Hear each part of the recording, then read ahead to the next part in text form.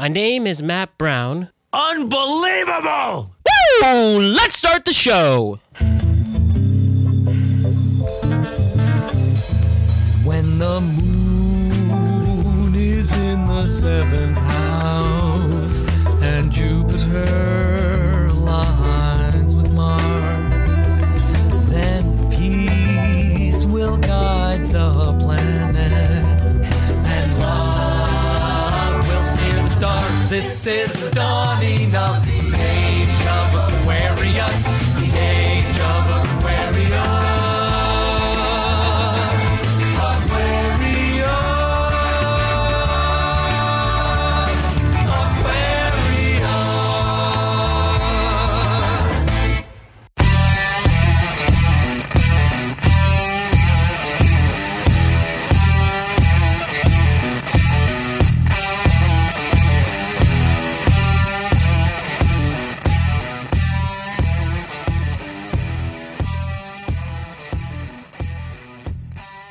Now that I say, hey, what a wonderful kind of day.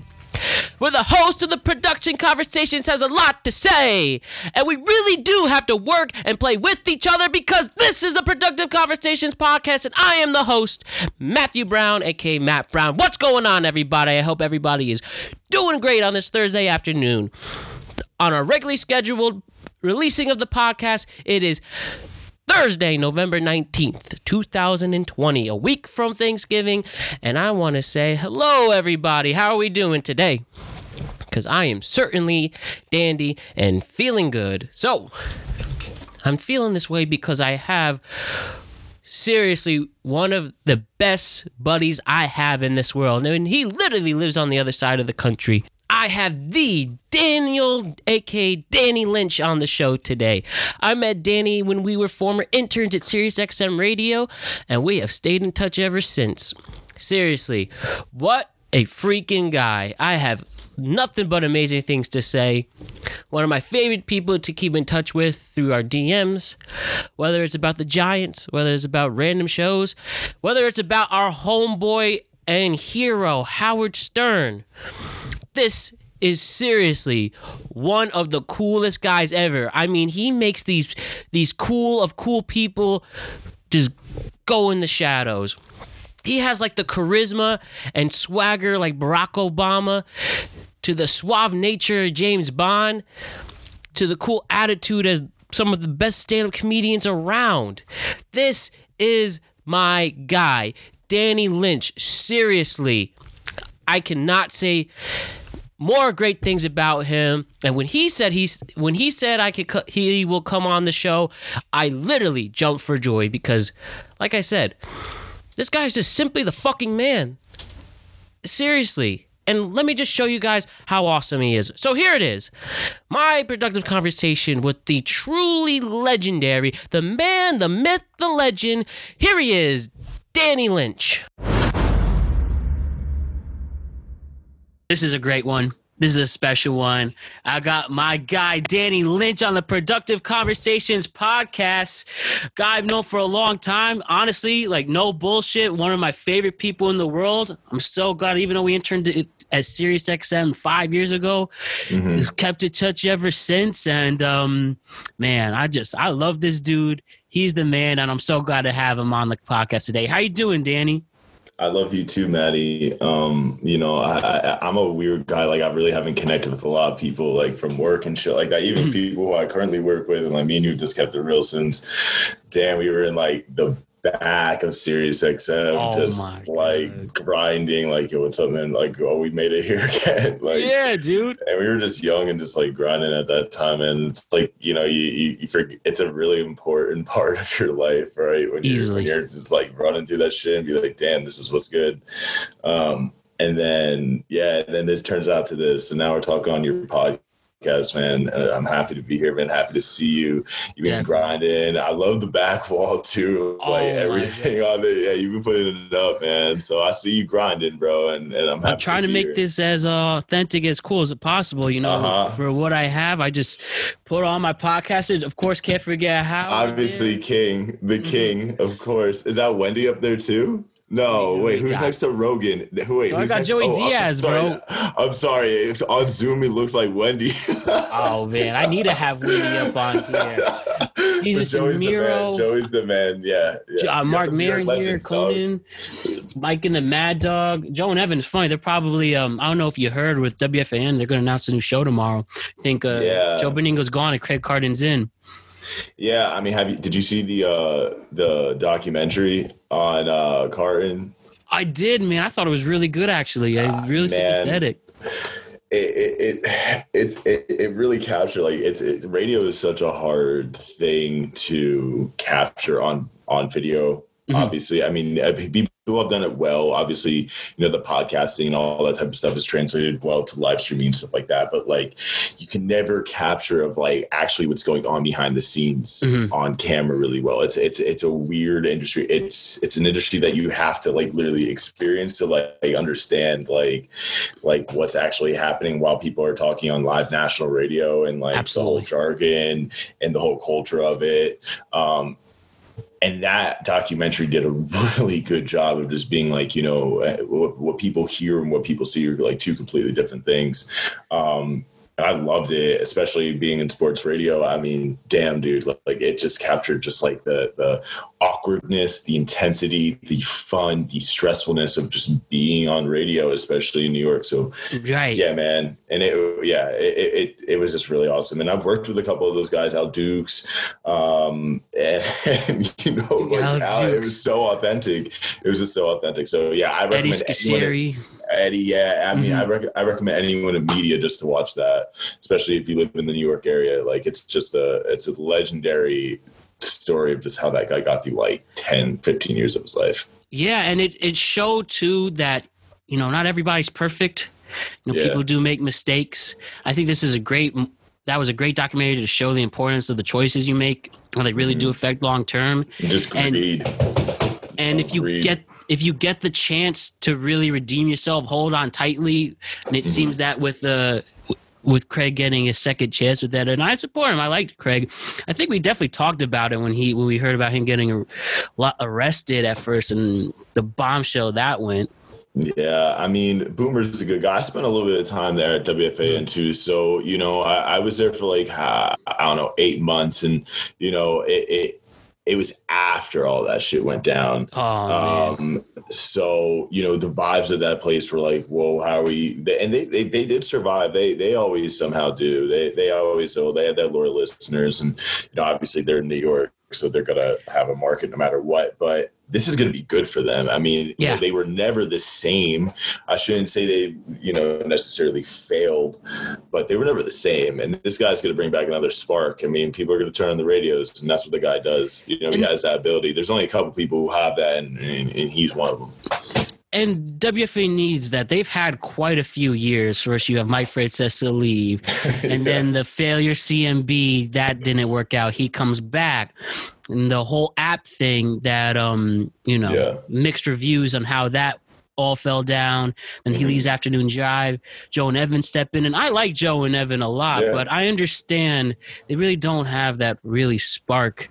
And Michael K's and ESPN took over. And now with it seems, if the rumors are true, that it will be Evan and Craig Carton. And I think there is a good mix because Evan knows everything about sports, every little detail. He has a good pop culture mind too. And Craig also with his jargon coming back, and he clearly knows how to entertain. And I think it'll be a good thing that they need. And do you think it's gonna be like a weird struggle? I mean, obviously Craig's gonna be the first chair, but like, it's not like having Boomer, who's just like a second voice who like will chime in. I think it's gonna be more of a challenge dynamic, which is gonna be interesting to see how that's gonna play out in audio form. TV aspect, I think that will survive. I mean, no matter what, you have those two guys on, they're gonna be entertaining. But like how it's actually gonna sound to closed eyes, open ears, it's gonna be interesting. So, hey. Again, they're the Kings. They're an interesting place for sure. As you mentioned, they seem to really have not fallen completely on the wayside, and whether that is from the loyal listeners and then just also being in one of the biggest markets, and like it is interesting to see that because Evan and Craig are so different. It's literally hot and cold coming together. Yeah. And well, I mean, they said that about Mike and the Mad Dog. How is that going to work? And plenty of our radio guys we looked up to, men and women. It's always been questionable and interesting. Even like the chicks in the Office at Barstool, they didn't think that was going to last. And look what they were able to pull off. I know it's kind of been rocky a little bit with the Suit Man and stuff, but it shows that. Sometimes maybe you really need to weigh out their things to come together. Opposites attract for a reason, right? Yeah, no, I think it's a classic, odd couple, theme that has always been in media since like the 60s and 70s, literally with the show The Odd Couple. So, that's always going to last. That's just a trend that, people like hearing, polar opposites talking to each other and kind of, basing, one side's opinion to the exact, opposite side opinion, and then having that clash, because no matter what, I mean, entertainment has just become like another just form of just people who want to see conflict in any single form and be a voyeur to it, and if you have that magic sauce and that formula and that sexy appeal, it's as easy as that. But they will come. It has to come. It doesn't just come overnight. And, I think a lot of people, when they see or listen to hear podcasts or live streams or anything like that, everyone's like, "Oh, I could do that." Like, no, but there's a lot of things around it that got people to that point. Got people those hours. That got people to do things that you would never want to do. But that's just the part of the game. And if you're not willing to do that, then it's not for you. So it's not as easy as it looks, for sure. And there's a lot of things behind the scenes and the way that people study and the way that people prepare that, and you have to do in order for it to sound good. Because if it doesn't, it's so noticeable. It's so noticeable, and it's so heartbreaking when you're like, damn, this is where I'm at. So, yeah. Even when you just hear having a boring conversation with someone, that's sticks out like a sore thumb, especially when it comes to bad radio and not as good podcasts. You really do need to have that niche, be comfortable with it. Don't be afraid, be your biggest fan. And doing the first few podcasts, there were some growing pains, and I still have lots and lots to learn. The littlest things, trying to operate a soundboard at the same time while doing this. Editing audio takes longer than expected. Yeah. The only benefit... It's really tedious. Yeah. It's really tedious. The only benefit of editing audio is it exports faster, but that's really it. Pretty much, yeah. And like, as I was saying, it's tedious. You're going back and forth and hearing, like, literally, let's just pretend like you had to edit that last, 10 seconds of audio, like going back and forth, back, back, wait, I want to slice it here. Like, that shit gets that, like, if you don't have headphones on and other people are hearing you do work, like, that's the one thing I hated. Okay, there's a couple benefits of like working from home and shit like that, but like the one thing is like you can't really tell people like, could you put headphones in, like, because some people don't want it, you know what I mean? It's like working environment, so you gotta like, but like, the most annoying thing is like when people are editing out loud and you're like, because and you're, I don't need to hear that shit right now, and then like, so it's really crazy. But it's, the thing about audio editing is once you understand your program and once you get it down and you could, it's just like anything, right? Like learning how to do any type of application on a computer, it just takes 2 seconds, and it becomes easier. But yeah, at first it's hard to understand. It's hard to understand what it's going to sound like on other speakers. So that's what you always have to think into. But yeah, I mean, we still edit every single day. That's probably like the most grunt work that we have that I still do since I was an intern on day one till right now. Got to get those KBS numbers to a certain level so it has that.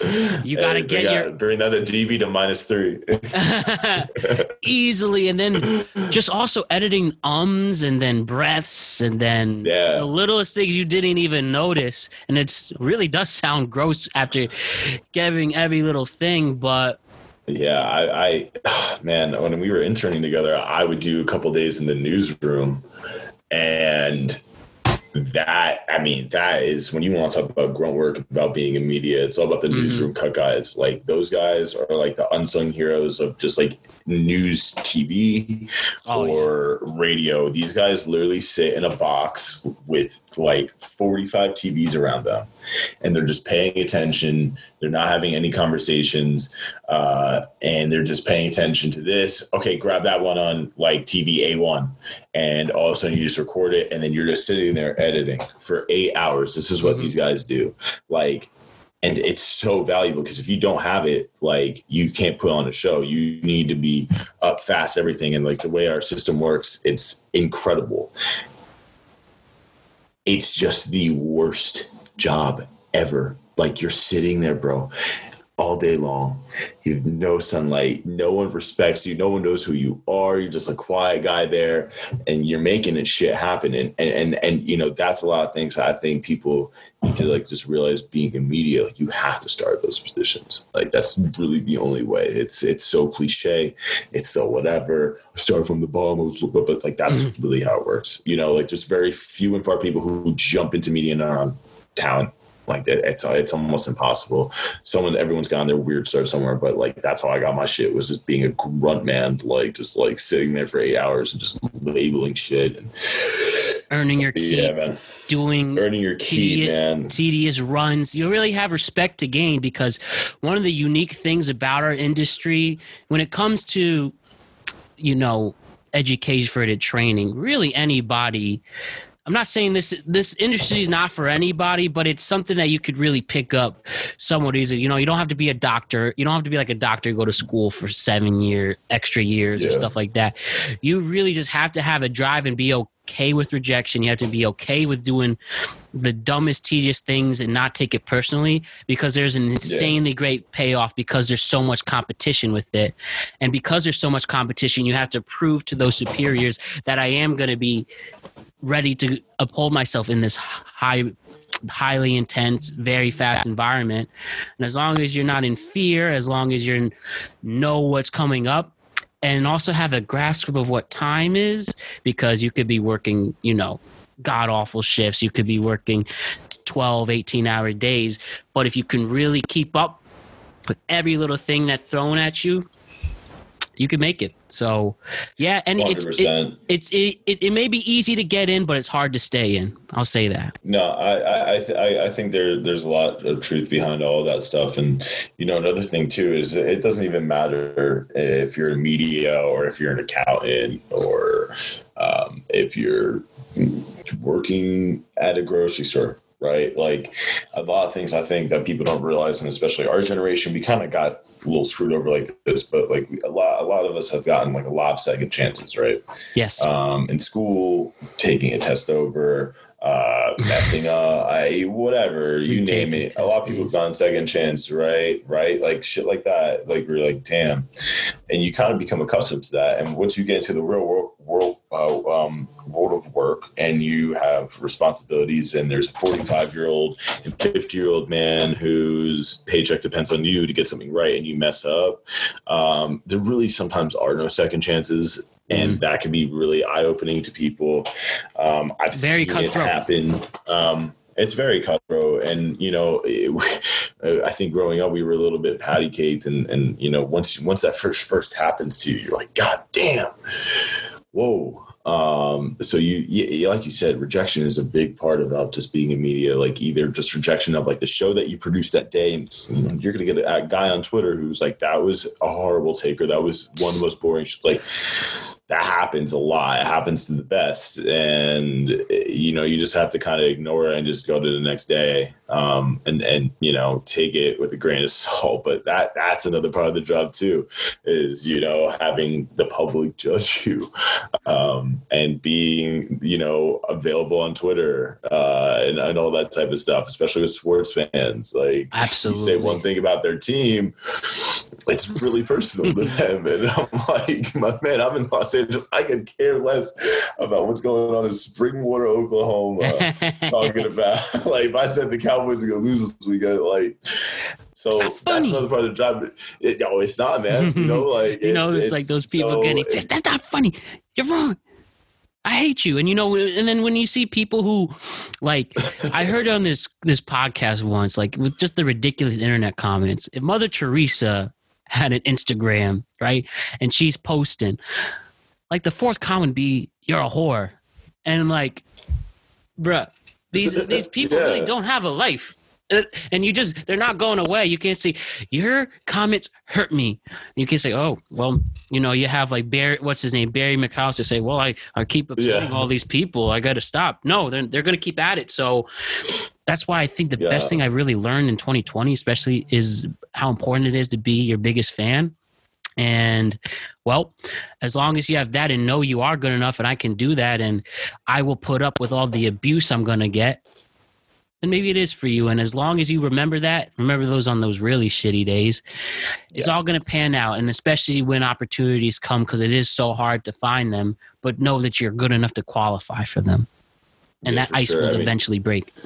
No, definitely. I mean, I work with some pretty bigwig guys who have, 100,000 followers, and, they're former athletes who were the kings of their schools and stuff like that. And, you work with them in media, right? And then like sometimes they just get ripped. And it's funny to see, not funny, but it's interesting to see like these guys who have had it for forever, right? And, no matter where they walk, they're noticeable.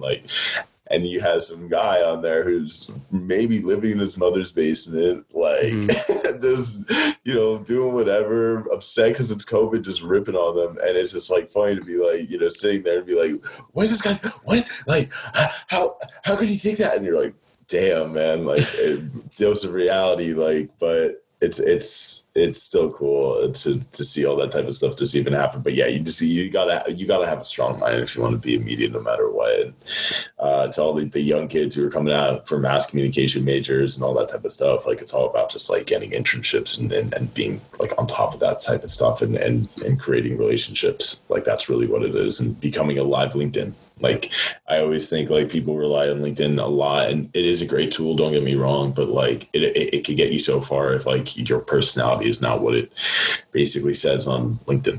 And that's one thing I think kids need to start realizing is just like realistically, like your profile or whatever is not going to get you a job. Like you showing up to the interview and like talking and having all those things ready and just being a normal human being is just the most important thing to go forward with. And that's why you don't think of yourself when you're a candidate as a number. Think of yourself as the individual that will slide in. You're going to get, if I'm interviewing, you're getting Matt Brown. And, one question when they ask in common answer, tell me a little about yourself. And a lot of people will, they'll say they might review their resume they already have. I got called out on that once in the middle of an interview.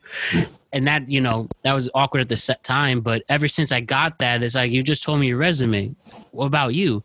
And like the way I would answer that, I'm a focused, goal-oriented human being who has a great opportunity in front of him and knows what he wants with this opportunity, and he's ready to put his best foot forward, or, something like that, and definitely not try to make it stage or anything, but they want to know who are you. And like, again, most of the times just say, hey, I'm, talk about yourself. I'm Matt Brown and this, that, and the other.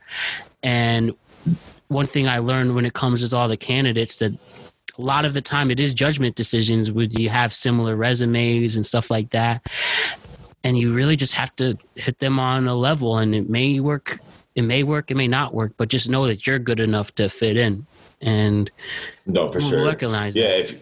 If you're supposed to be there, you're supposed to be there, right? So like the interview process should be easy.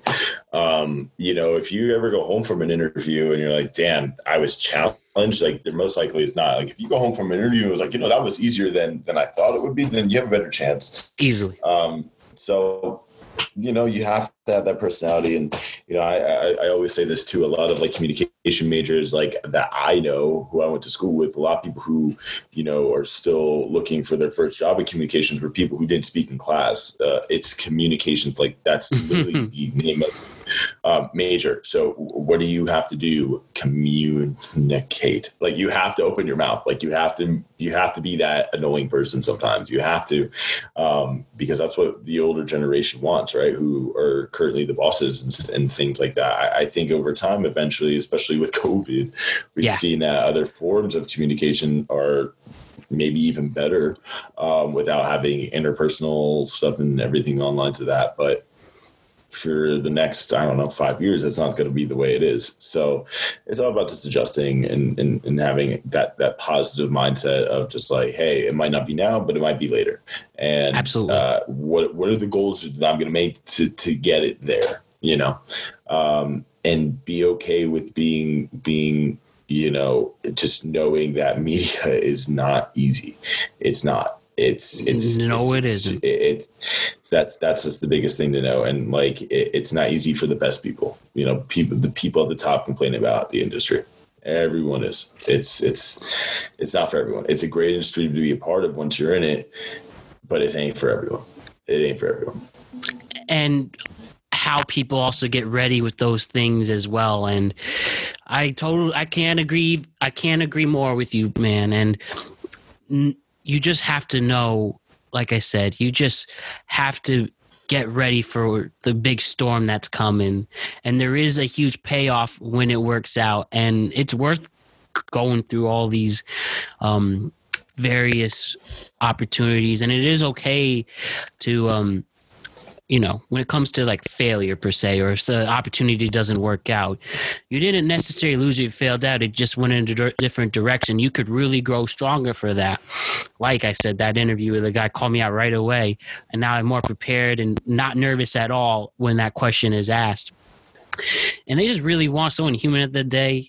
Don't want to be very showy.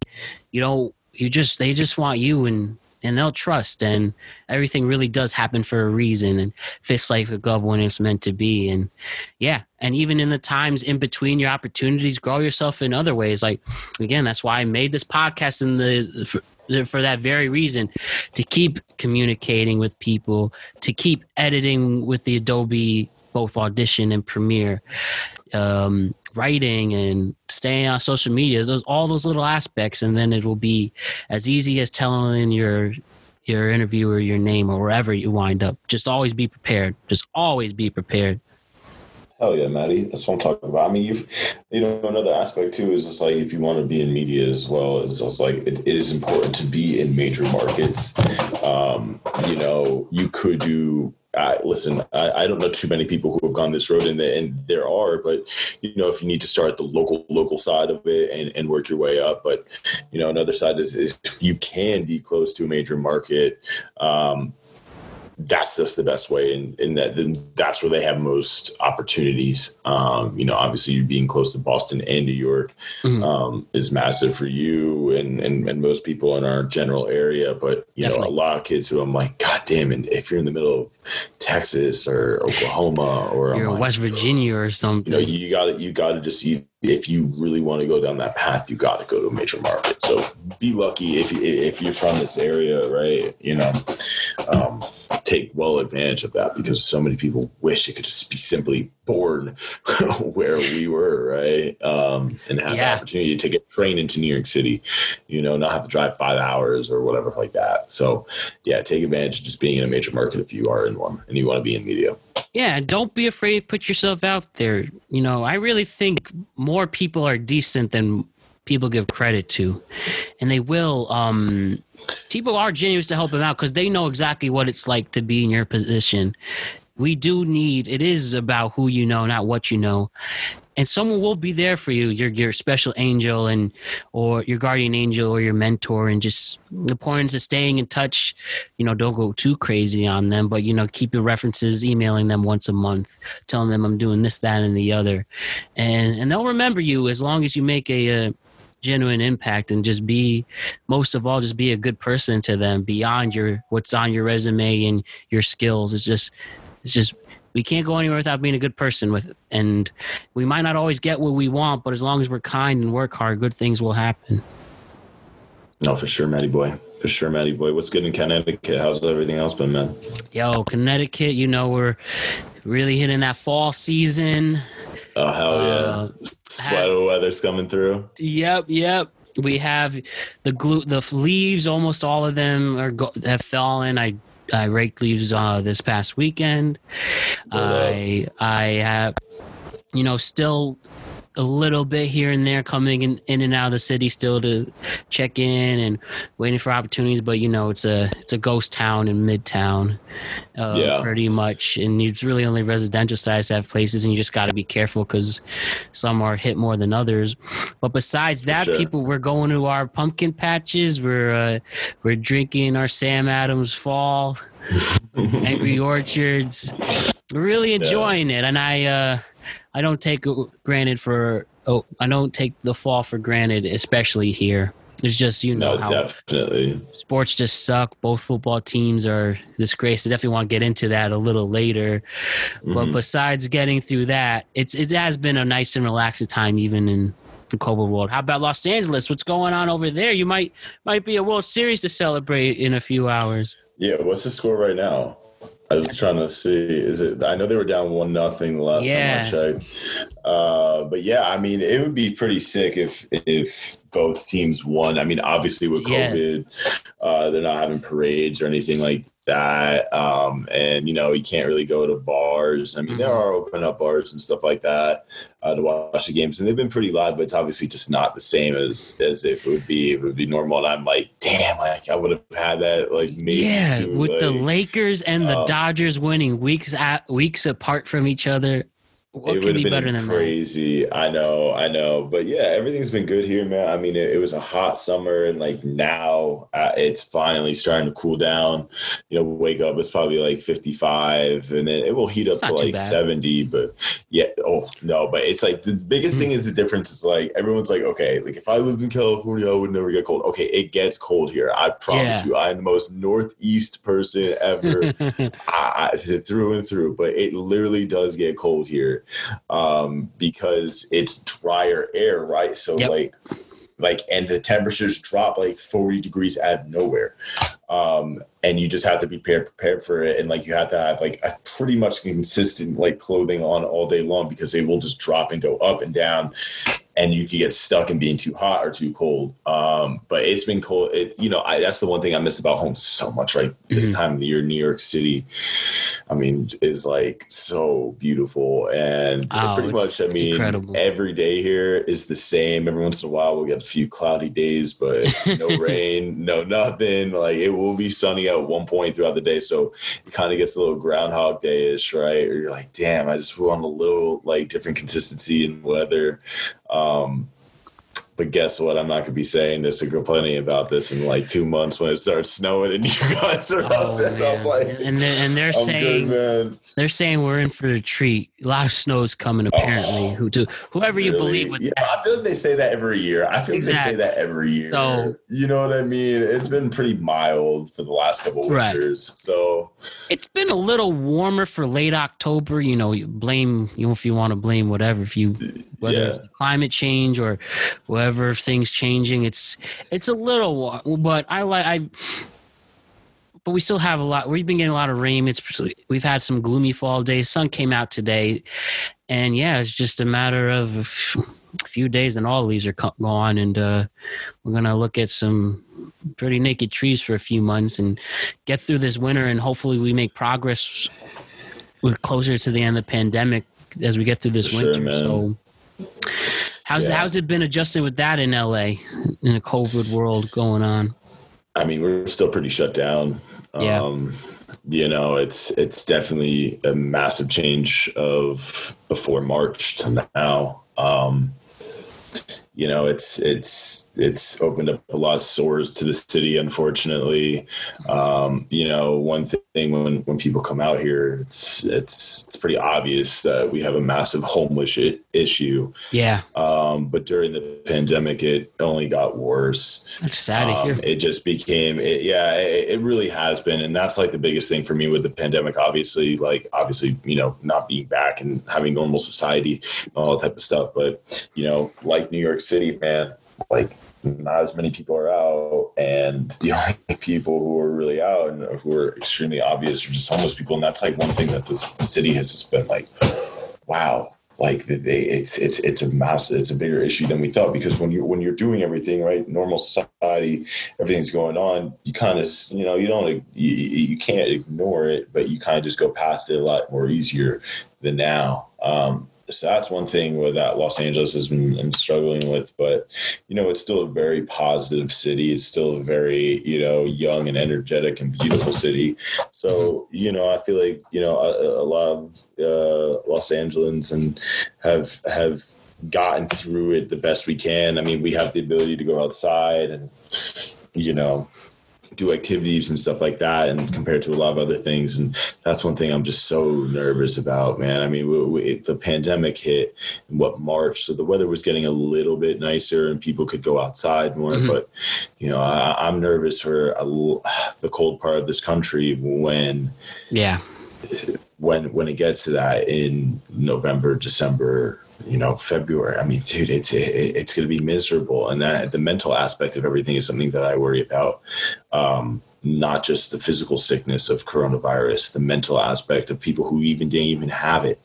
And I think that's something that we need to be talking about, like ASAP, because no matter who you are, how much money you make, how successful you are, how unsuccessful you are, whatever, this thing was hard on every single person, everyone in some weird way or aspect of it. It wasn't positive. If it was, and you're very lucky that you had a positive corona pandemic, right? Most people didn't. Most people didn't. And that's one thing that I'm really, really concerned about, is just the mental aspect of our country after this, from every single race, every single sex, every single age group is affected. Kids. I'm nervous about kids. Nervous about how this is going to affect the next 5 years of their lives. Is it going to not having the correct schooling for kids who had either social or learning disabilities? God, it could set them back years, in the future, right? And we just need to figure it out, from every single thing, and just vote, and hopefully November 3rd, whatever you're leaning, is going to lean to whatever side that you want. But, just remember to give your side some support. Very nervous about this. Very nervous about the mental aspect of what's going to happen after we get out of the pandemic, because I think we will get out of it. I think we will. But what's going to happen after, And we have what's going to happen with, like you mentioned, the restaurant industry. There's going to not be a lot of people who will have the patience to stay out in the freezing cold winter in the streets of New York or anywhere, any of our cities, New York, Philly, DC, Boston. I mean, there's some people trying to create as authentic tents as possible, make it warm, but who knows if they could put up with that. One heater goes down, it goes from being, a comfortable 72 degrees to 59, and you got people in there, and what you guys said, that's really tough. And a lot of these industries have survived just simply because of the weather. Yeah, but that's gonna change. So you're so right about that, Matt. It's another scary thing about it, for sure. And for other people trying to, whether you're, like you said, production worlds, we have the theater industry still out until May. And who knows if they're going to make it there? How are you going to adjust the seating ranges with that and all that industry, both for crew and the cast? We have, we're going to see how much of adjustment in sports. Seems that none of the sports are going to start on time, at least with basketball and hockey. It's amazing the NFL trying to do their pulling off, and we're seeing some more conferences start. I mean, your Pac-12 is starting this weekend. Am I right? Yeah. We're starting the week of November 2nd. So November 7th will be our first Saturday back. Okay. But yeah, we were the last Power 5 to start. I think for obvious good reason. I mean, if you look at where we were in the country when it comes to college football, right? We couldn't do it. We don't. A lot of people in college football just don't realize there is no college football team in New York City other than Columbia. Columbia is the only football team that plays in New York City. That's a Division I team, right? In Los Angeles, we have two. And if there was Yeah, and if there was a team in New York City, they'd be like, no way, how can we pull this off? You know, if like let's just say, you know, Syracuse was located in New York City and like they had a big following, all that type of stuff, right? They'd be like, no way, but the rest of the country doesn't look at it like, you know, exactly Los Angeles does. We couldn't do it. It would be impossible. We have kids being sick every single day from practice. It just wouldn't. So I think it's a good idea that we waited as long as we could just because of our geological location. And the Pac-12 wouldn't be able to survive without UCLA and USC. So they had to do it, and they handled it the best they could. Yeah, and, you know, definitely hope they can – it's going to be all conference games, like 8 straight conference games. Yeah. And, okay. And, you know, another thing is also college recruitment, whether you're an athlete or whether you're trying to get – you know, I have my youngest brother who's having an amazing – first he has to go from tackle 11-on-11 to 7-on-7 touch. You know, you can only recruit so much with a completely different game, but he's still, you know, out of 4 games, he has 14 touchdowns and over 1,400 yards for that. And he's really proud with there. And he's just doing his best with as many recruiters could get out there and see him, really trusting Huddle. And I think when it comes to that, a lot of coaches obviously have to adjust. I mean, you know, they're the way they're going to evaluate, you know, juniors, or let's just say sophomore to seniors right now. Like the way you evaluate there's no really book on how to do it. And so many states. It's not necessarily a guess, but I mean, I guess listen, man. You could see a kid's arm strength, and you could see a kid's decision making from 7-on-7s. I think there should be a more advanced way of doing 7-on-7s with someone actually rushing the passer. Yeah. Because I think that's going to make a lot of, you know, decisions for the passer and the way that you're going to be thinking completely different. And also the rusher too. But the rusher too. Yeah, of course, like that. I mean, let's just say you have a kid, you do 2-on-2 offensive line versus defensive line, and you go from there. You know, you want to try to bring the numbers down as much as possible. But I think your brother, I mean, I watched a couple of videos of your brother. He definitely has a good arm, and he's accurate. I mean, you could totally tell that. So I think so. I mean, it's someone's going to take a chance no matter what. I think. Yeah. So was he a senior or a junior? Yeah, he's going to be a senior, and I'm very excited for him. He's going to be a senior, or is he senior now? He's currently a senior now, and he's currently a senior now. Okay. And one of his most underrated aspects for a high schooler is he's very calm in the pocket, even pre-COVID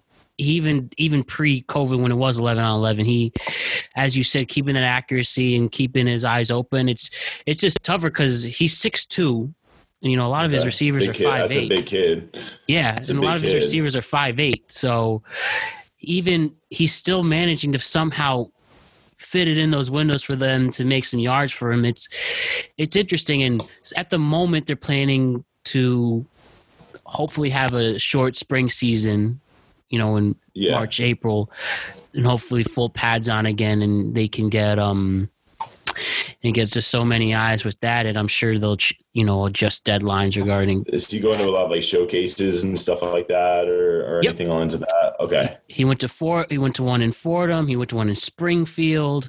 So he's still holding his own, and, you know, he has a personal quarterback trainer who trains a lot of the quarterbacks all around the conference, Fairfield County, FCAC, and yeah, that's probably big too. That's big too. Just having, you know, someone who knows what he's talking about, giving advice to, or his opinion to these coaches, because that's a lot of things in the recruitment world too. Is it's not just, you know, what the kid's physical ability on the field is. There's a lot of politics that go into recruiting, right? There's a lot of opinions that go into recruiting on writers of kids and stuff like that who could make it or break it. Of an athlete. So, you know, he probably has a lot of right ingredients to get recruited. I mean, we that's another aspect of the job that we deal with, right? When we're getting right to March Madness kind of, but it's not really heating up that much. And basketball and football's over. It's just like the recruitment aspect of college sports. It's such a massive industry. I was getting recruited. I didn't even realize what was going on, because that's just the beauty of recruitment, is just you're just along for the ride, and you're just saying yes and taking visits and all that type of stuff, and it's fun. But yeah, the recruitment industry that's another side of college sports that before I got to the college side, I was like, whoa, I had no idea about this world, really, when I came to like D1, D2 kids. Yeah, that's that's probably the one aspect. I mean, I love all sports as same as you. And that's like the one aspect is seeing scouting for college specifically. The only one I really see is Last Chance U. And, that's very nuanced. I love that show. Yeah. Oh, man, I'm excited. They're doing basketball next, so. Oh, that's interesting. I didn't know that. That's a great idea, honestly, because you get some probably really funny, good characters on that type of stuff. Like last season in Oakland, my God, I love the Oakland season. I think that was my favorite one. I mean, I've actually had Coach Brown on my show a couple of times. No way. How was he? He's the man. He's the man. The nicest guy in the world. I mean, obviously what he did, I do not support at all, but, sometimes that happens with guys in media and, he was great, fire, opinionated, awesome. Just what you want. Just what you want. I mean, he's a very interesting guy. He's from California, so he had a couple kids from his team from Independence College in Kansas that were playing on a few Pac-12 teams. So we had this kid last year, Kawhi Dang. His last name is Dang. Dang, like D-A-N, like Dang. Yeah. Like Dang, like Luau, like NBA player Luau. Yeah, okay. L-E-N-G. He's like a 6'8" middle linebacker at Cal. This kid is a freak of nature, and he played for Coach Brown. And we had him on just to really talk about him. But I mean, this guy gave us so much insight to just like the world of recruiting from the junior level. It's that's a whole other world too. Junior football around the country and how all that type of stuff works. But so Coach Brown, I love Jason Brown. He's a great guy to me personally. But once again, I'll just put on the record. I mean, hey, that shit was crazy what he did. I mean, there's no excuse for that. But I think he'll get another chance. I think he's that good of a coach. I think he has a great scheme, and I think he could recruit kids really, really well. If I'm a D3 school, I would take a shot on him, to be honest with you. If I had the opportunity to hire someone, I would.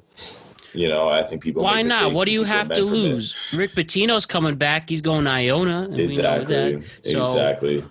Why not? Yeah. Why not? Yeah, I mean, just being outspoken now is obviously looked down upon and a risk. But, at the end of the day, people do make mistakes. And if you can coach football, you can coach football. That's what it is. But again, those W's at the end of the day, no matter what. So, easily. I mean, Urban Meyer's about to get hired again. You think so? You think he's coming back? 100%. I think Texas is going to hire him. Texas. Think he could turn it around, get those like old Mac Brown days, and 100%. There's only, I mean, I think coming out of the Pac-12, I want USC to hire him. I mean, I think Clay Helton's a great coach at USC, and he's one of the nicest guys I've worked with. But Urban Meyer would turn the program completely around.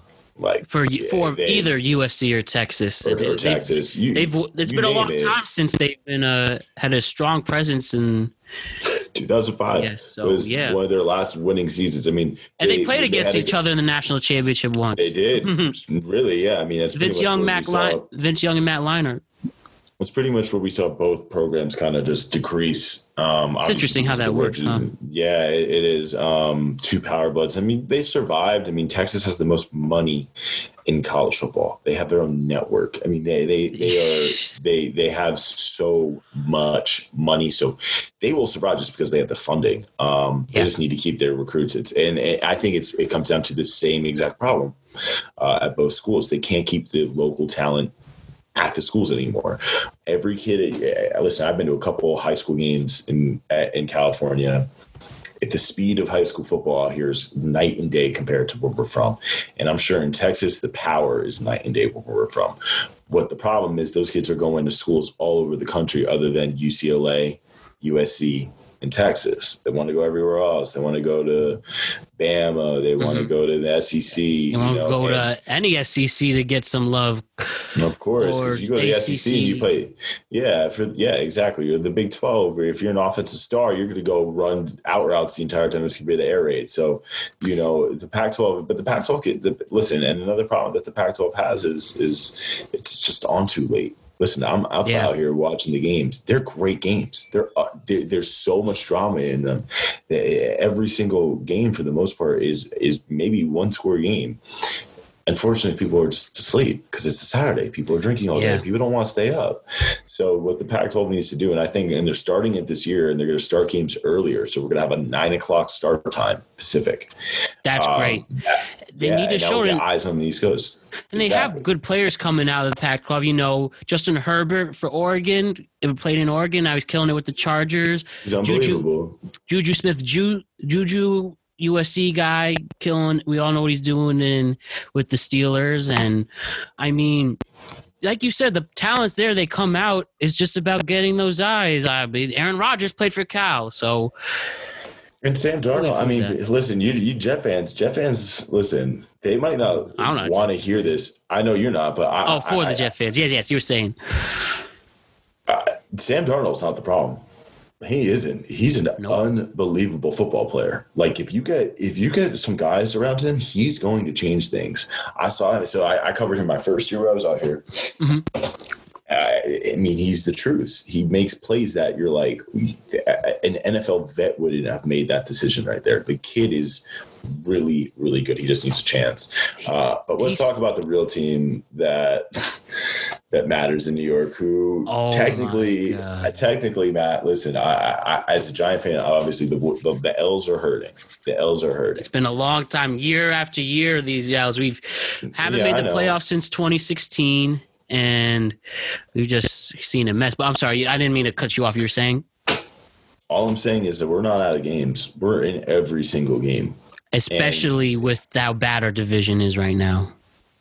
We're in every single game.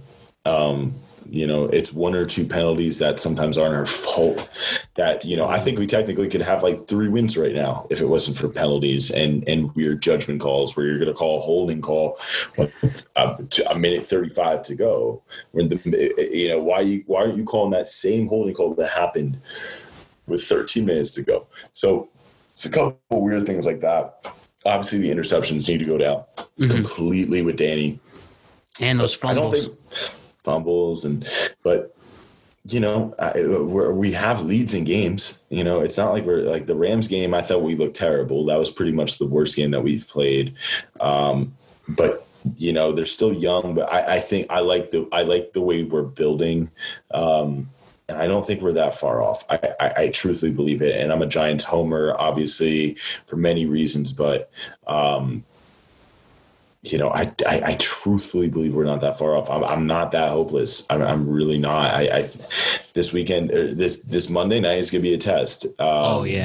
We, for some reason, have always played the Buccaneers well, no matter what. And I'm huge. I listen.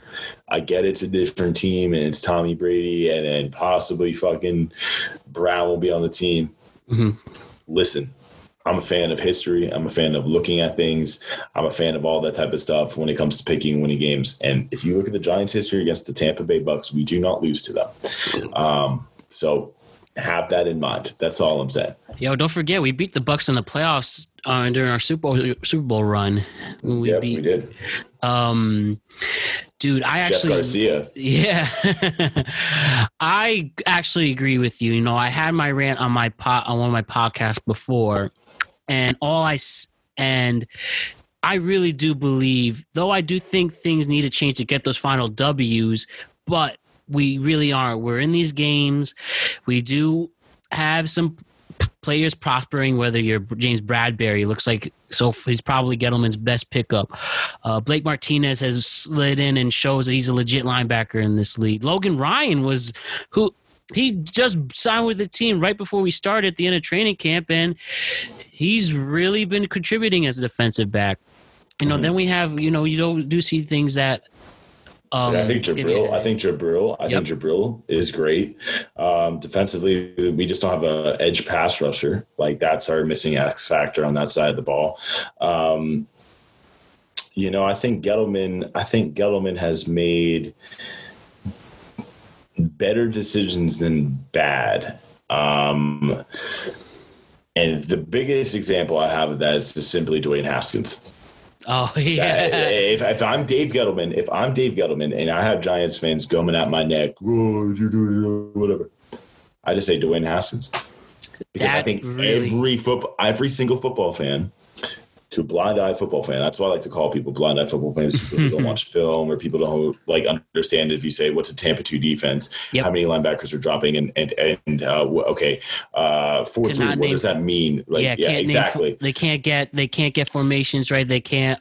They don't know what play actions are. They don't know different motions. So a lot of those type of fans are the ones who are just like drafting teams on Madden and going from there, right? Okay, and don't really understand what a salary cap is and how to really put a scheme together. And I would just say Dwayne Haskins, because to the blind football fan, Dwayne Haskins was the pick, right? And I'm telling you, if they didn't draft Jones at 6, then the Redskins or any other team would take him up. In 1 second, he would have been drafted first. So I'm going to start there. I'm also going to start with Saquon. He drafted Saquon. Yes, he did. Okay, that's a risky move. And, the only thing that now we're coming back is like, all right, he drafted running back, he got injured. How is he going to return off of that? Okay, that's one thing. But after the last, how many seasons Saquon has played, he's a phenomenon. I mean, and that's an extremely smart move. So I think you give Gettleman at least one more draft with this coaching staff, and then that's when you make a decision. And you can't judge any football team off of this coronavirus year. You can. And the champion of this league is going to be a champion that is well-deserved, and every other team has had to struggle with it. And the Giants, I mean, another thing too is like, Titans have been doing great and all that type of stuff, but I applaud all the GMs and all the organizations who haven't had any positive tests or haven't done anything on lines of that. And those are a lot of coaches and GMs who don't have a lot of wins. And at the end of the day, that's really what is more important, right? Where you have more control of your team, of just being like, listen, if you go out, you're going to affect all of us right now, right? Like, my father works in that building. He has nothing to do with the team. You making a decision, right, could affect everyone in this building. So I applaud a lot of those players and a lot of those teams and GMs who are controlling their teams, right? That's where we need the leadership right now. That's really more important than getting a football win, right? So, and those things go back all the way back to the top, not just to the Maras and Tisches, but it goes right to Gettleman and right to Joe Judge. So I applaud a lot of those coaches from that aspect. Really? No, you were getting insanely great points, especially when it comes to the decision making.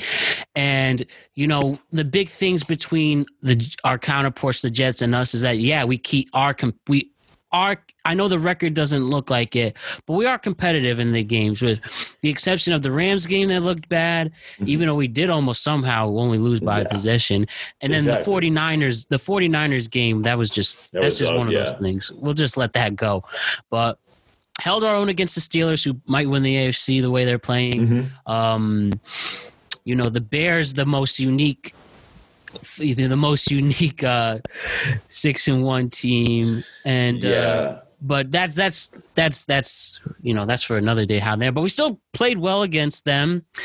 We know what happened with Dallas, and I think with obviously not only the Dak injury and Andy Dalton showing his old self, but I mean the fake field goal for a touchdown, and then it gets pulled back on a dumb holding call. Like, what?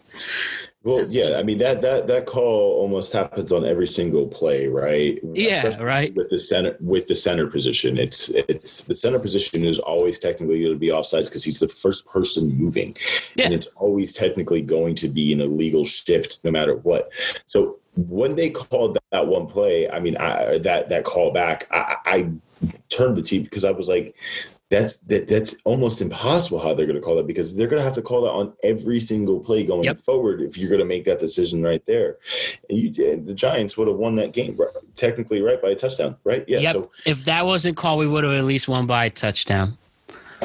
Yeah, I mean, and then you go back last week, a couple penalties off the board. You're going to call interferences at the end of the game out of nowhere for the Eagles and all that type of stuff. So yeah, that one hurt the most was that Eagle loss, and we all know the Evan Ingram drop that led to an interception, and then we know what happened. Yeah, bro. But that game watching. Just watching so many, just a little incompetent on both sides. Seeing dumb 2-yard runs, seeing balls fall right through the hands. That's the one thing our division is making things open. And well, now I thought that the Cowboys would honestly run away again with Dalton, but now. They're bringing in the third string from James Madison. I can't think of the guy's name at the moment, but yeah, that's going to be interesting to say the least. So, I mean, we could always be the boys, but yeah. And it seems like the Mike McCarthy decision is starting to backfire more internally. So, I mean, it's drama in Jerryland all the time. Man. So, yeah, dude, as a Giant fan, it could be a lot worse than it actually looks. And there's still a lot of season left. There's still a lot of football to be played. A lot of weird things to happen. So I have to just ask with just a couple more points with this. Andrew Thomas, so far so good. Reckon he's just a rookie, and there's plenty to adjust. Yeah. Are you concerned about him? Do you think he should maybe go more transfer to a guard? Do you think out of those three, though, out of the big four that came out of the draft, he seems to he's still finding his grasp. Do you think that he could be fixed? Robert Hainsworth wasn't good at start, and now he's a Hall of Famer on his way, so it can be adjusted. For sure. I mean, I think playing tackle, no matter what side of the ball you are, coming from the college side to the NFL was one of the hardest transitions you could have in sports. The only other in football, I think, obviously the quarterback position, right? That's very hard to translate, right? A completely different game. Tackle, you're going against grown men who literally run 4.6s and could bench 390 and are just physical freaks from start to finish, right? Yep.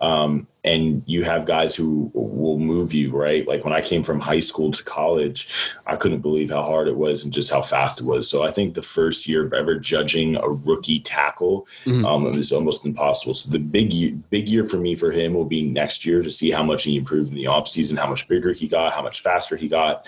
And that's when you start judging people.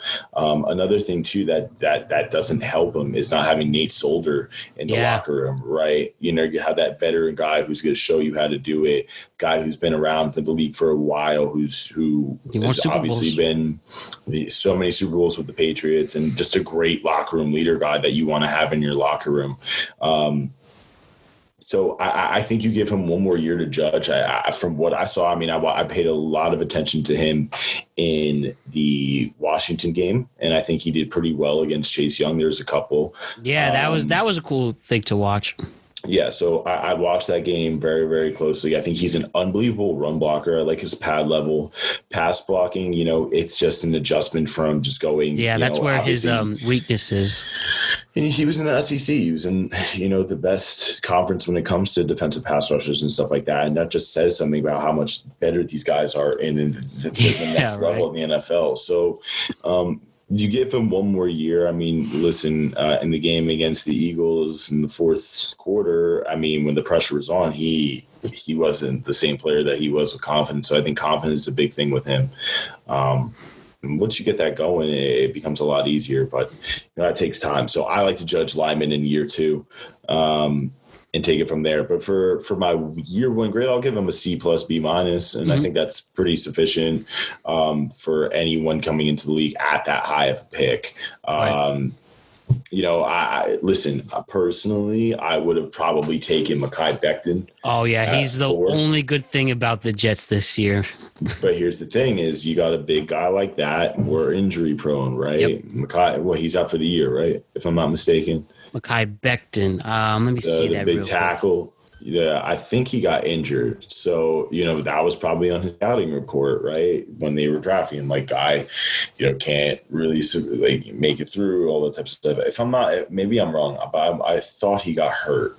Yeah, it says here, but he will be back in this week, Becton. So okay, so he got hurt last week. Okay, so I mean, so he'll be back for this week. He's a bully, and I think he's an NFL body, right? But, yeah, right. Sometimes those guys don't last. So I would have taken him there. You're either Eric Flowers or Ricochet Ferguson. But here, you look at a guy like Flowers who has a completely different career now with the Redskins. With the Dolphins now. He's on the Dolphins. He stepped up and he did do a position change. So he went to guard and he just adjusted like that. So it does take that type of time and stuff like that when it comes to linemen. And he's become one of the best. I mean, listen, man, and that man's made so much money in his career just always being a starter. So it takes time, and it takes you develop from when you're 20. He's probably Thomas is 22, 23. Michael Thomas is 20. Damn, like a young guy. So when he develops into like a 24-year-old, give him that time. So linemen take time. There's so many Quentin Nelsons in the world who come in and just dominate, and they're just animals and just all they do is eat, drink football. That's a rare thing. And people think he'll go to the Hall of Fame the way he's playing, and shit, I'm going to that. But like you said, that's 100%. A rare breed. That's a very rare breed that doesn't come in. And one of the things, Will Hernandez is one of our most underrated at pass blockers playing the guard. He got his first penalty only this week, he's been great for us. I mean, sometimes he makes some stupid mistakes, but guard is, for what we got in the second round with him, his value has been so much worth it. And listen, hopefully we get lucky and we get the safety back, McKinney, who we drafted in the second round from Bama. I mean, that guy's a difference maker on the field, in coverage and everything on lots of that. And, you can always trust a Bama's defensive back. 100%. And a lot of the sacks that we've been getting have been covered sacks where maybe the pass rush just hasn't been there, but our coverage has been decent enough with backups in sometimes. So you add McKinney in, who is obviously an unbelievable blitzer and a defensive back. Yeah, it could change a lot differently. And those are just, freak things that happen with injuries, right? And Gettleman just got unlucky with that. But listen, let's just say McKinney balls out this year. He's interceptions left and right, turnovers. That makes Gettleman look like a superstar, right? Right. You're like, oh wow, there you go. So sometimes it's an injury away from all that type of stuff from happening and everything like that. And you trust Daniel Jones more long term? Do you, even though it's been a tough season for him, and we can blame, you talk about the line has been hard to adjust with them, no more Saquon, and do you still think to give him time?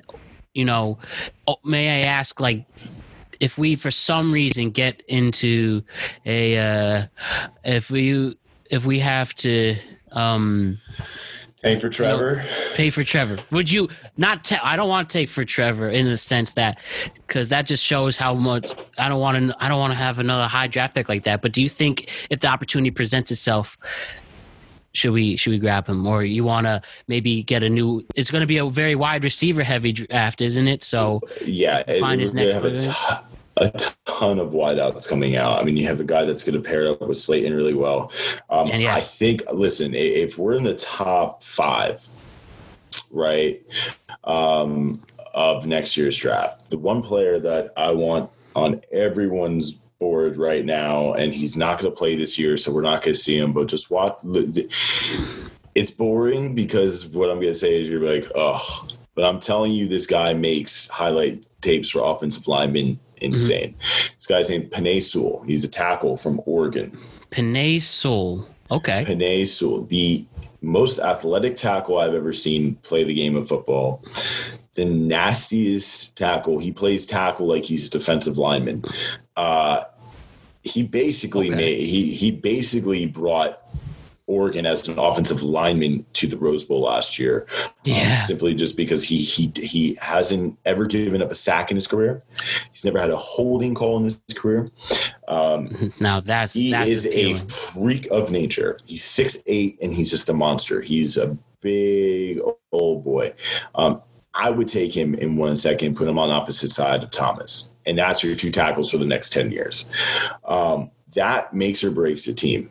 Right, just having good tackle play and having Daniel Jones be able to set up and throw. Because Daniel Jones makes really good decisions when he has clean pockets and timing. Daniel Jones could get the ball in pretty much anywhere. He's very accurate. His problem is just decision-making, and his decision-making is based off of only having 3 seconds to throw the ball. Yeah, because people just sign in. Because he can't block, okay? So you got to break down why he's throwing those interceptions, why he's making that weird decision, why he's on the run and throwing it, and if not, it's going to be 3rd and 19 or take the chance of a 50-50 ball that's either going to fall to an interception or an incomplete pass. So no, I don't. I personally would not take Trevor Lawrence. I mean, listen, we see a lot of these guys like Joe Burrow, who has been playing well, right? But we've also seen a ton of different quarterbacks who have come out of big programs like Clemson, been the man of where they're at, have had dream offensive linemen, dream wide receivers, dream 5-star running backs that they have, right? If you have all those things at your disposal, you're going to be really good, okay? Let me put him on a team like the Giants or the Jets. Is Trevor Lawrence making those crazy plays and those crazy throws? Definitely. I don't know. I don't think so. He's playing. Look, we also have to realize he's playing. He has played well in the playoff games, right, against the big time opponents in non-conference games. But he's playing in the ACC. Yep. He's playing against Georgia Tech. He's playing against a like very Maryland bad and stuff like that. Maryland Big Ten. Well, no, that's Big Ten, but but Syracuse and listen, those games just don't vibe. His only competition is Notre Dame, and if that. Yeah, I mean, pretty much. I mean, you got Duke, BC. Those kids are not going. A lot of those kids are not going to the NFL that he's been playing against for the last 3 years. So, you got to take out with a grain of salt. You have Daniel Jones, who has proven that he has at least shine that if you have a team around him that he could be a good NFL quarterback. He got big last offseason. He's only going to get bigger in year 3. He's a smart guy. And he has the legs too. We know that 80-yard run. Even though Patrick Mahomes said it would be hard for him to make that, and he did technically have a better sprint than Lamar Jackson, just 0.2 miles per hour. So, really evaluating with you, really taking a hard look. I am willing to give him one more chance. And when we have our guys back, and we have a year developed with these linemen, and again, who knows where the division's going this year or next year? Why not? So, I mean, we can only go up from here after these years.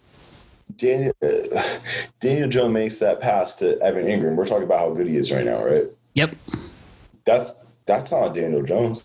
Daniel Jones set that ball up and put it right in his hands, and he dropped it. Exactly. That's all Ingram's fault. So you got to blame it on someone. I mean, listen, you couldn't have done it any better. Double coverage, put it on the outside shoulder, drop it in there. He makes that catch. We're talking about actually how much potential Daniel Jones has, not how bad he is. That's one play right there that it's not his fault. Another amazing play that Jones had in the game the other day is he rolled out, crossed his body, and then found Shepard in the back of the end zone, throwing it. I don't think they make it look so easy on TV, but trying to do that, right? Running as full speed as you can to one side of your body, everything on the right side, stopping and throwing back to the left on a bullet. Try to do that in your backyard tomorrow, guys. Go see if you can do that. Please try. Go do that while you have another 6'7", 250,000-pound man running at you, and you're going to get crushed. Go do that. And that's just a lot of things I wish people just like took a second before they quickly judged and then just forget about the game that they just watched. And just took away the biggest and worst plays. So that's just the type of fan that we need to all become better fans. That's something that I won't complain about. And, we have that extra playoff team. You never know. Just remember, we've gone through shit and we can only go up from here. But Danny, I had nothing but a great time here. We talked for almost an hour and a half, and man, I really appreciate this. I hope you want to come on again because these are fun, and I just love chopping it up with you. So, love chopping it up, Matty boy. It was good catching up, brother. Thanks for having me, man. I love you, dude. I'm so proud of the person you become, and our friendship is forever, man. I appreciate a guy like you, Matty Brown. Damn, I hold those words dearly, bro, and I love you. I am proud to see what you're doing, and I'm excited to see where you go, and I can't wait to have this again. And once I get the chance with LA, you're the first person I'm hitting up. But before then, catching up with We're waiting, baby. We're waiting for you, brother. I'm ready. Once the opportunity comes to me. So, all right, Danny, thanks again for your time. You're the man. I'll call, and I'll talk to you soon. Love you, brother. Good chatting with you, my man. I love you too, Brody. I'll catch you soon. All right, bro. Peace. See you, dude. Nothing beats great podcasting and great radio. Well, we're not radio, but great podcasting like this episode. Danny, thank you so much for coming on. I literally can't wait to have you again because you have everything I wanted, I guess. You're just great to talk to, have amazing stories, relatable, and you're real. You're a real, genuine dude. So seriously, great job to Danny. And for the rest of the week, we have a special episode tomorrow with another great man, Alex Young, my former radio partner at WSAM. We have amazing talks about sports. That's coming up tomorrow. Sports and more, I should say. I'll see you tomorrow with that. And then for the week of Thanksgiving, we're going to have a special episode on Monday and an episode on Wednesday. So be on the lookout for that. Besides that, be safe, be well, good night, good luck, and you know it. I love you all. And also, seriously, in the first month, we hit 300 downloads in the very first month of the podcast. Words can't describe how much that means to me. And we still have a lot of work to do. We have a lot of grinding to do. We have a lot, and I'm hungry. This is only the beginning. But for an early start to have 300 downloads in the first month, thank you to all my guests, and thank you to everyone who's tuned in to make it possible. Seriously, words can't describe my appreciation. This is only the beginning, though. We still have a lot of grinding to do. We still have a lot things to develop and work on. And I'm extremely hungry. I'm ready to work, and I'm ready to entertain all of you. Thank you all for making it possible. And again, this is only the beginning. With that, good night, good luck, and I will see you all very, very soon. Tune in tomorrow. Peace!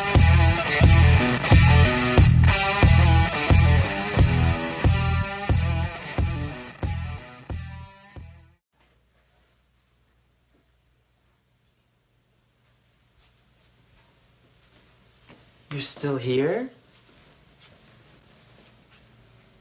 It's over. Go home.